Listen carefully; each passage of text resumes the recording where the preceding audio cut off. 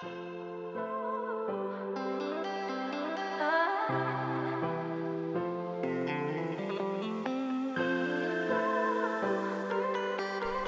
to Mental Health Hour, the podcast. I'm Kat. I'm Kayla. And you all just missed her hopping her elbow off at the table. Yeah, it was really sore. I'm still kind of thinking about it. It was really funny. I mean, the noise that it was really, really good. So we're back. Thanks so much for all the feedback from last week's episode. We really appreciate it. And today we've I suppose we're going to talk about something a little different, aren't we? Yeah, I think so. It's kind of hard, getting back into the flow of it, like we were saying last week. But I suppose we're quite what would you say, informal in the way we kind of approach things. So we said, look, we'll take empathy and we'll run with it and we'll see where the conversation goes. Yeah, absolutely. Yeah. So we big time wanted to talk about empathy versus kind of sympathy, didn't we? Yeah, I suppose it's something that we talk about a lot when we deliver suicide intervention training. It's something we talk a lot about when we're in the college setting, in social care and stuff like that, just because we see it every day in the work that we do. And I always kind of say to people, I always assumed that I knew the difference between empathy and sympathy. And I actually didn't. Up until a few years ago, I thought I did, but I really, truly didn't. So yeah, I think it's an interesting topic. Yeah, I think it's something that should have actually been taught in schools. The difference between, because even as social care, I suppose when we were going through the educational piece of becoming a social care practitioner, it was only in the latter parts we learned the difference, wasn't it? And that was a shock for us. Yeah, it was. And it's not one of these things that you really sit down and you learn about in college or in school. Like, they don't sit you down and say, right, what is empathy, blah, blah, blah. It's only kind of when you're exploring different things. I know for me, and people are always sick of hearing me talk about Brene Brown, but it was Brene Brown that actually solidified it for me. We try and use kind of excerpts from her work when we teach about suicide, and there's a great video. If you haven't watched it, go and watch it. It's a short video on YouTube, and it's Empathy versus Sympathy by Brene Brown. It's really funny as well, which kind of, I think it helps people remember the message. Yeah, it's a lovely style little video, and like I say, we use it every single time we teach suicide intervention skills, and I'm not sick of that video yet. It's brilliant. I still engage with it every time I watch it. So yeah. Yeah, she's some nice quotes as well. I know there's some you want to read out, Kayla, isn't it? Yeah, so I suppose to start off, it's Brene Brown says, empathy fuels connection and sympathy drives disconnection. So empathy is connecting to the emotions that underpin an experience. And I think that one is really important because when we do talk about suicide intervention and being empathic and having empathy, people might say, yeah, but empathy, you can't empathise with every situation that every person has ever gone through.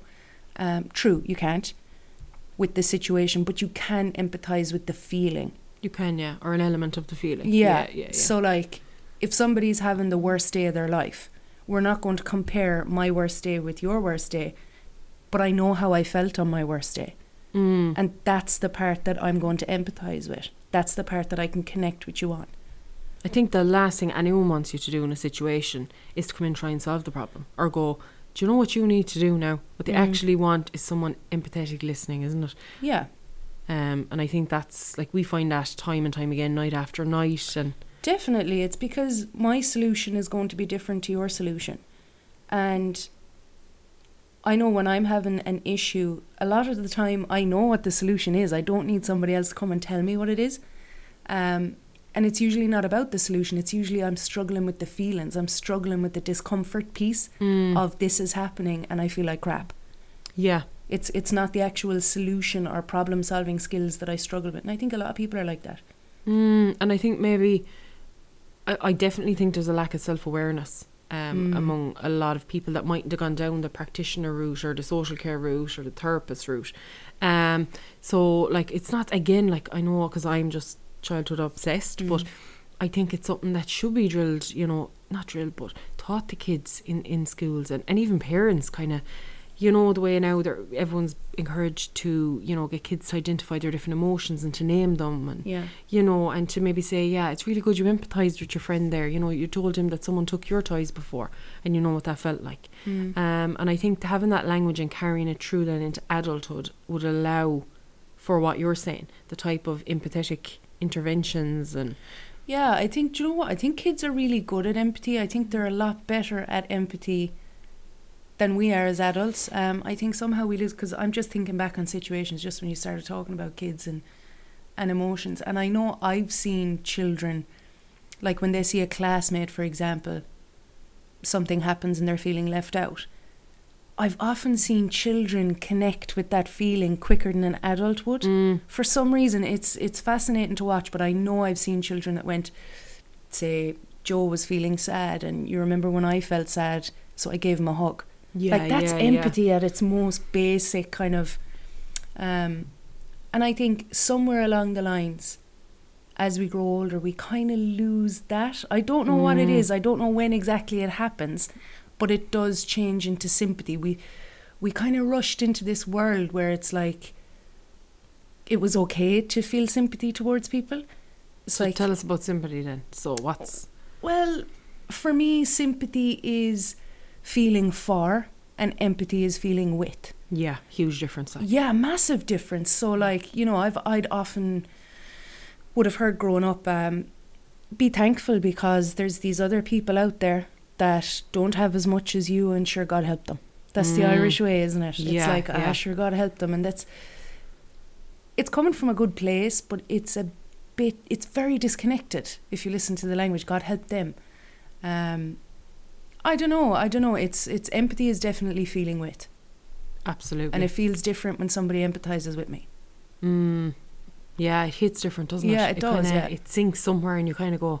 And sometimes people don't even have to say it to you. I think one look, you know, they empathise with you.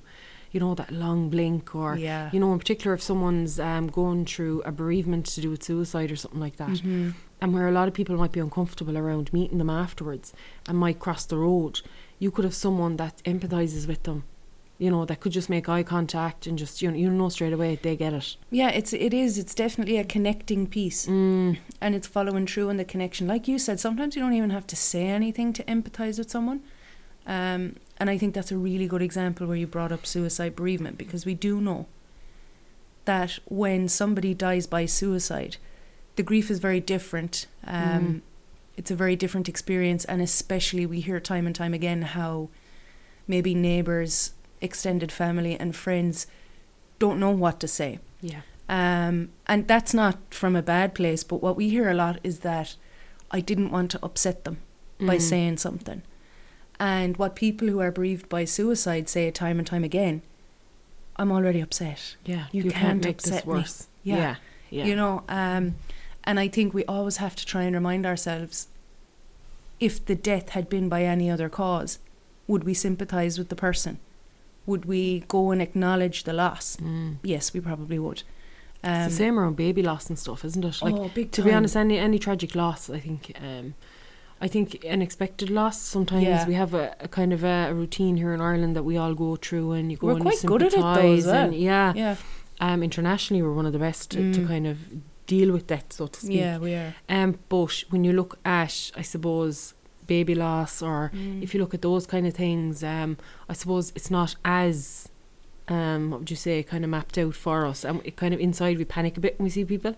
We do, and you know what, I often think about this. Do you think it's something got to do with superstition? I always feel like it's a superstitious kind of a thing. Maybe not, like I'm not a superstitious person, but I still do, because things were explained to me in a very superstitious way growing up years ago, that I still kind of hold on to a little bit of that sometimes. How do you mean accident. Now, like I'm kind of lost?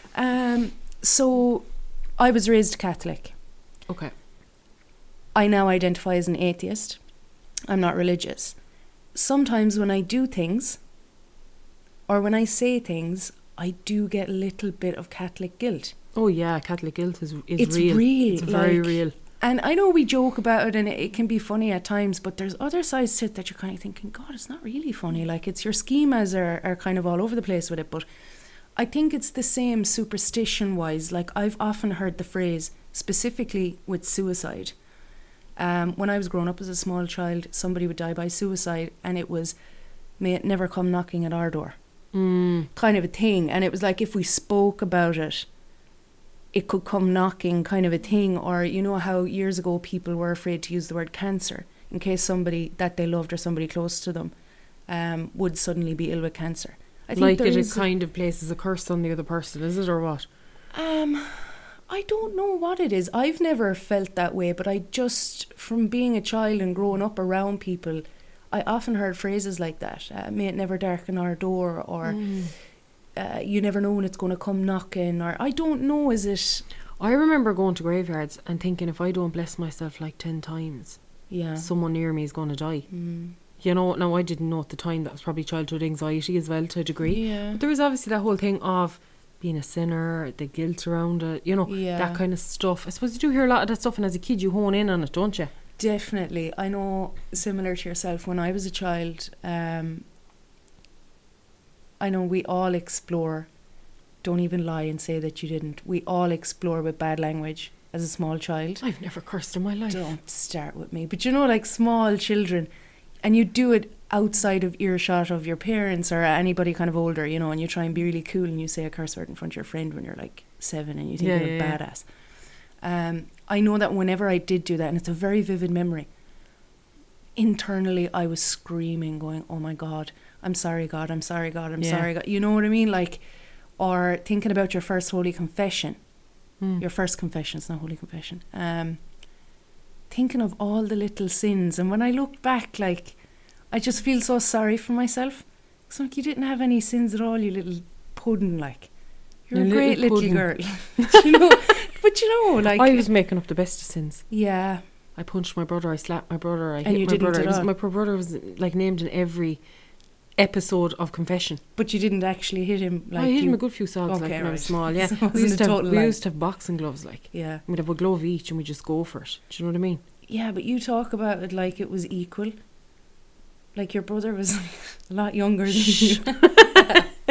But no, it was, like, I suppose it's gone off the track a little bit, but yeah, like empathy, like the other thing I think of with empathy is especially with the research, child trauma research and stuff, and everything we're reading is, you know, the one good adult or good adults in your life. But I hate that term, by the way, good adult. I'm like, I don't like it. I don't know, it gives me a bit of, you know, what is a good adult?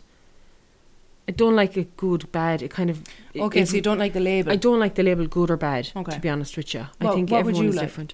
I'm not sure. I might have to come back to you on the next episode. But I do like what a good adult is made up of, say. I do agree with, in the sense of one of those, I suppose, aspects is empathetic, non-judgmental. And it's been proven time and time again that having an empathetic listening ear or a good adult in your life, I think I mentioned this even the last day, buffers trauma. Yeah. You know, and it's not a coincidence. If you look at some of the most difficult things in life, and if you see an empathetic response, even to a global crisis, or, you know, to anything, it buffers it. Yeah. And it comes back to, like, connection, doesn't it? And I know we always talk about community, and we think, like, I've often spoken about, I think COVID has... Don't get me wrong, it's had many positive things as well, in the sense of, I think it, you know, it's made things, I suppose, this hybrid work, and it's good, but it's also got bad elements. But the disconnect, I think it's fractured communities. And I think, you know, that has fractured the likes of empathy within a community, and, you know, like community grief, community, you know, mourning. Yeah. That kind of stuff. It's really interesting. I'm just thinking, when you said about connection, empathy and COVID-19, the first place my mind kind of went when you said that was to New Zealand. And I remember during the lockdowns, Jacinda Ardern, she was communicating with the people of New Zealand through Instagram lives in her pyjamas. And what we had here in Ireland was very, very different. We had very, very serious press briefings, and they were all very necessary. Yeah, but by fellas in a fabulous suit that cost a fortune. Do you know what I mean? Yeah, exactly. And that's what I was just going to go on to say. It's like, that didn't click with me until just when you said it. And there's a reason. Like, we were all at one stage looking to New Zealand and going, wow, their response was fantastic, and the public are really playing ball. And I think it was because she connected. It was the and she empathetic empathised, piece. Whereas kind of our crowd were very big on the sympathy, like, yeah, look, we know it's really bad, but sure, it is what it is, kind of thing. And you do your role now, and there was a ye, there was a them, there was their. Yeah, there was us and them. Pointing language, Yeah, no, so that was really interesting. So I'm glad I never actually made that connection before. You're welcome. So thanks for that, yeah. No problem at all.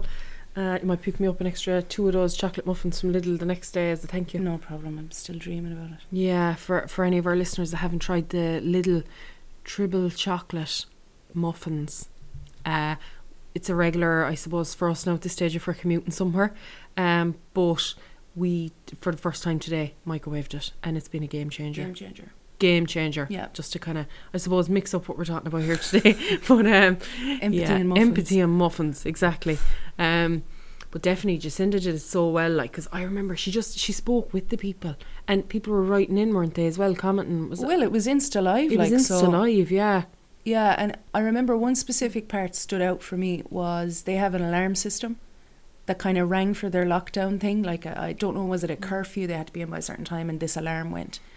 Almost like an emergency alarm that everybody heard. But I remember her response to it when she came on Instagram Live, and she said, I know it was really scary to hear that. I was scared too, but it's okay. There you have it. I mean, it's, yeah. I mean, she wasn't often, was it Marion Gate was called at that time? No. Yeah, what was the name of that place? Golf Gate, was it? Yeah. She wasn't often Golf Gate there having a party, like. No. Yeah, interesting. I never put that together, so yeah. And look how well the countries have, like, look how well her nation did responded, as a result. Yeah, thank you very much, got tongue-tied. But whereas, look here, it's kind of like the response, having that kind of cold, authoritarian response, which is what we're used to in Ireland, it very much has a them, they, very, I hate that when I hear it. Yeah, distance and language. Yeah, it's kind of like the whole vax, anti-vax thing now. It's been pointed, and go down that route now, we'll get knocked off the air. But yeah, no, but I get what you're saying, is that some people who maybe don't want to get vaccinated for whatever reason, and then you have the people who will get vaccinated no matter what, and it was made a very us versus them. It was, because the narrative is, everyone should be vaccinated. Yeah. And that's it. Yeah. And I suppose, look, I have no problem saying it, like, I'm fully vaccinated and will go and get my booster, but I think we need to empathise with, I think for somebody who doesn't want to get vaccinated, there are reasons why. Nobody wakes up in the morning and just says, I'm not going to bother. That's it. Kind like, of a thing. I know of people that, for example, they would have had someone that they knew that died after a vaccine. I'm not saying it was from the vaccine. Yeah, I'm no, just I saying, get what you're saying. Obviously, their mind connected one with the other. Yeah. And you can understand when you empathise with that person and say, I get why you mightn't have jumped straight away to get it, you know? Yeah, well, you don't know what kind of information that person has been given either, or what kind of information that they're accessing, because it's going to vary, you know, and your decision-making skills depend hugely on the information you have available to you at the time. So, look, yeah, I think if you respond with empathy, you get a lot further than if you responded with sympathy. I think it gets messy. I think sympathy can very quickly turn into judgment. Oh, yeah. It can very quickly cross over that line. Absolutely. Like, I think even at a very, very basic level, going into shops, going into everywhere, I think you can see people, I've seen them so much, like, I found actually when lockdown lifted that a lot of people carried a lot of anger. I felt that in my life, like when I was going in shops, I was noticing people kind of snapping that bit quicker, and like no one was empathising with the creator behind the counter that was trying to make 7 cappuccinos, balance a saucer on her elbow, and no one kind of said, right, this creator has been working right through this, is afraid, to be fair, is touching a cup that you've probably put your mouth to, and stuff like that. So I just think that empathetic piece, it's so relevant at the minute. Like, it is really relevant. It's funny, and I think lockdown lifting as well is a really interesting kind of thing to talk about, because I know for some people all they wanted was for lockdown to lift, and you can absolutely understand why. For others, they were maybe a little bit afraid for lockdown to lift. They didn't know if they weren't comfortable going outside and all this kind of thing. I know for myself, lockdown lifting was kind of a big deal to me, as a kind of naturally introverted person. I'm kind of both introverted and extroverted. I can be extroverted when I need to be. Yes. But naturally very, very introverted. And so lockdown kind of afforded me this opportunity to be in my introverted kingdom at home with Netflix and with a controllable... No excuses, like. Yeah. Yeah. And so I've always had a thing with loud noises. I don't like loud noises. I don't like very busy. Like the crescent of Christmas is a nightmare for me. My palms are sweating and everything. I just don't enjoy it. I don't like it. And I found that quite difficult coming out of lockdown and back into quite noisy environments with lots of people. I found myself getting very, and it's just when you said the anger piece, I found myself getting quite frustrated a lot quicker. Yes. Before I used to have, say, a good tolerance That's what I was built just up. going to say. It's like your tolerance bar had gone down. And it's super down now. It's like I know after, if I have to go to a function or if I have to go to something, I know 25 minutes I need to go home. I'm going to get a headache. I just don't like it and I need to go home and recharge.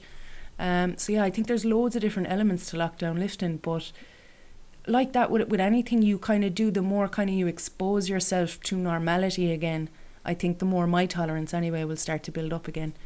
It's been a difficult time for people though. The whole like, I think when lockdown lifted, like we've often spoken about it, our team even became busier than it's been. And I don't think it's ever been that busy for those initial few weeks. And people would say, God, like how is that possible? You'd imagine to be during lockdown you'd be that busy. But I think it was like, I know for example an awful lot of people to cope throughout lockdown turn to alcohol and stuff, which to me says there's a lot going on underneath. Yeah. You know, and let's face it, connection. There was no connection, very limited, only over Zoom. So you couldn't really say, God, you look stressed today, Kayla. Because you know. It was kind of, I think of it as kind of, there was connection, but it was artificial connection. Yeah, and like connection's an innate need, like. Yeah, it is. And I think as well, you know what, a lot of people always ask us, you know, like what you said, the suicide response team must have been so busy over lockdown. Were you just inundated? And we always have to say to people, because we thought that was going to be the case too. But as you said, Katrina, it went really, really quiet throughout lockdown. So we started looking into it, and what we actually found was what the literature and the research says is that in times of global crisis, personal crisis comes down. And the only thing we can kind of attribute that to, I don't know what other people would say, but for me, it's hugely around purpose. I think lockdown gave people who maybe were feeling suicidal or were feeling very, very low, it gave people a new purpose. All of a sudden, maybe they didn't feel like a burden to their family anymore, because you remember the time where they were saying young and healthy people should go and do the shopping. Yes. You know, and whatever, people without underlying illnesses could be going out more and could be exposed more. And I think that gave people an awful lot of purpose. The whole narrative of check in on your neighbours, check in on your family, call your friends. Like these were huge messages that kept being... I need it, yeah. Yeah, so I think it gave huge purpose, or a new sense of purpose for some people who might have been lacking purpose. So yeah, there's, like you said at the start of the episode, there's huge positives and obviously there's huge negatives as well. But I think adapting is a huge part that I think everybody universally has learned about throughout the pandemic. Adapting both ways. So adapting to, like, I'm a very social person. Like I come back buzzing after meeting a load of people. Don't get me wrong, dislike the Crescent. Lovely shops and all, but Monday morning 9 a.m. is my kind of vibe. Other than that, you wouldn't really be catching me there too often. But I found it very difficult to adjust, because I went from almost meeting like so many people every day, or you know, the phone hopping or whatever, to okay, it's home now, and yeah, I might see people on Zoom. Yeah. Now we were lucky with the response team side of it; they kept us going. We did, and we were busy. But at the same time, I do remember a certain part of the pandemic, while we were in lockdown, that I was quite happy and I was quite content, because I was allowed in my little kingdom of introversion. And I do remember it was at times really difficult for you. You struggled a little bit with the lack of actually in-person physical connection.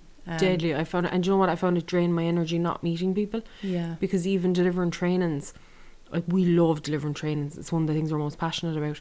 We used to get such physical energy from people when you deliver it, and then you go to delivering it on a screen and you're getting no energy back. Yeah.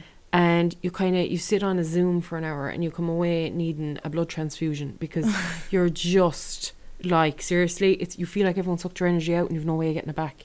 Yeah, do you know what? I think I'm in a huge minority there where I would gladly stay on Zoom. Oh, no. Just because for me, I know that if I need to, I can nip to the bathroom. I can turn off my camera. I'll be back in a second. There's no problem.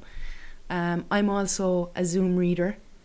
So while I'm in a meeting and I'm looking at the screen, I also have another screen going. So while I'm physically there and I'm present in the meeting and I'm getting that box ticked, so I can do 4 other things. You know, you're a Mark Zuckerberg, basically. No, I'm not. You are. I'm giving you 10% of my brain, which is what you're entitled to. No. Is that what you're saying? That's not what I'm saying. You can't tell me that when you're in certain meetings, your full attention is at that meeting. There's been some it hasn't. Yeah. But there's some it has. When it's a really boring meeting and you think usually when you're in a physical meeting, oh my God, I wish this would end so I could do one of the 57 other things. Zoom lets you do the 57 other things while you're still in the meeting. It does, but is that good for people? Because when you switch off Zoom, is your brain still going, need to do 10 things together? I can't talk for anybody else, but it's an extremely good thing for me because I just got 7 jobs done in one and I can go down and have a cup of coffee and relax for the evening now. It's fab. Don't look at me like unique. That. I know. No, I don't think you are. I think it's just, I struggled with that adaptation to kind of the quieter life. But then I kind of found my solace. It was really nice. And now we kind of adjusted our own way back. But I know a lot of people have struggled. And like for me, I've suffered with anxiety for years. My predominant one would be OCD, agoraphobia, but I also have bits of social anxiety. But I could see other people were socially anxious going into places, and to see other people then kind of up on top of them, it made me so defensive. I was like I saw 2 young fellas in the shop and I nearly put them out through the front window because they were hovering behind this old lady who really, she was out for her one time in the week now, and she's a bit nervous. And it makes you very protective, I find, of other people. Yeah. There's so many elements to the whole pandemic. So many. And do you know what? We weren't planning on talking about the pandemic at all, but it was just kind of when you brought it up, I was like, okay, yeah, there is that connection piece and there is definitely that empathy piece. I think it taught people an awful lot about ourselves, whether you wanted to see it or not. It was there, and I think now going back to some sort of normality, and I use that word loosely, it's there in your mind, and you have to be very conscious of, okay, I really liked this about the pandemic, how do I make more time for this? Yeah, people are more self-aware now, I think, and they're kind of saying, right, I don't need to work as hard. I mean, no one ever lies in their deathbed and said, I wish I worked more. No, they don't. And the other thing I have noticed a lot of people saying is working from home highlighted how much time they wasted in the office. Not that they wasted it, but how many distractions are in the office that they actually didn't realise. So their whole 8-hour working day when taken home, for people who have the privilege of having, say, an office and can be left alone to work. Some people it's just not possible. But they found they were doing an 8-hour working day in 4. Yeah, now I will say though, I've a major bee in my bonnet about the whole homeschooling and kids at home and mothers being expected to triple task and fathers trying to triple task. Because also you've kids who are needing their parents' attention. That's severing attachments, like where the parents are going to have to do my work. I can't give you that attention now. Yeah, like that's for a whole different day. But I just think there is those other elements to it. Like some people really cherish those kettle chats while you're waiting for the kettle to boil in the office with a colleague. Yeah, some people really need that, and it might be the only interaction they're going to get before they go home. Yeah, I get you. And what about the likes of domestic violence going on, child abuse in homes that weren't spotted because, let's face it, kids weren't going to school. So there's all those different elements too. Look, the more I think about it, we're definitely going to be talking about the pandemic for many weeks. Yeah, I suppose if you were to put it all into one episode, you'd be here all night. But yeah, I suppose empathy versus sympathy, just to wrap up, empathy is connecting and is feeling with, and sympathy is feeling for, and it doesn't work if you're going to sympathise with people about their issues or whatever they're going through. Have you wanted to kind of...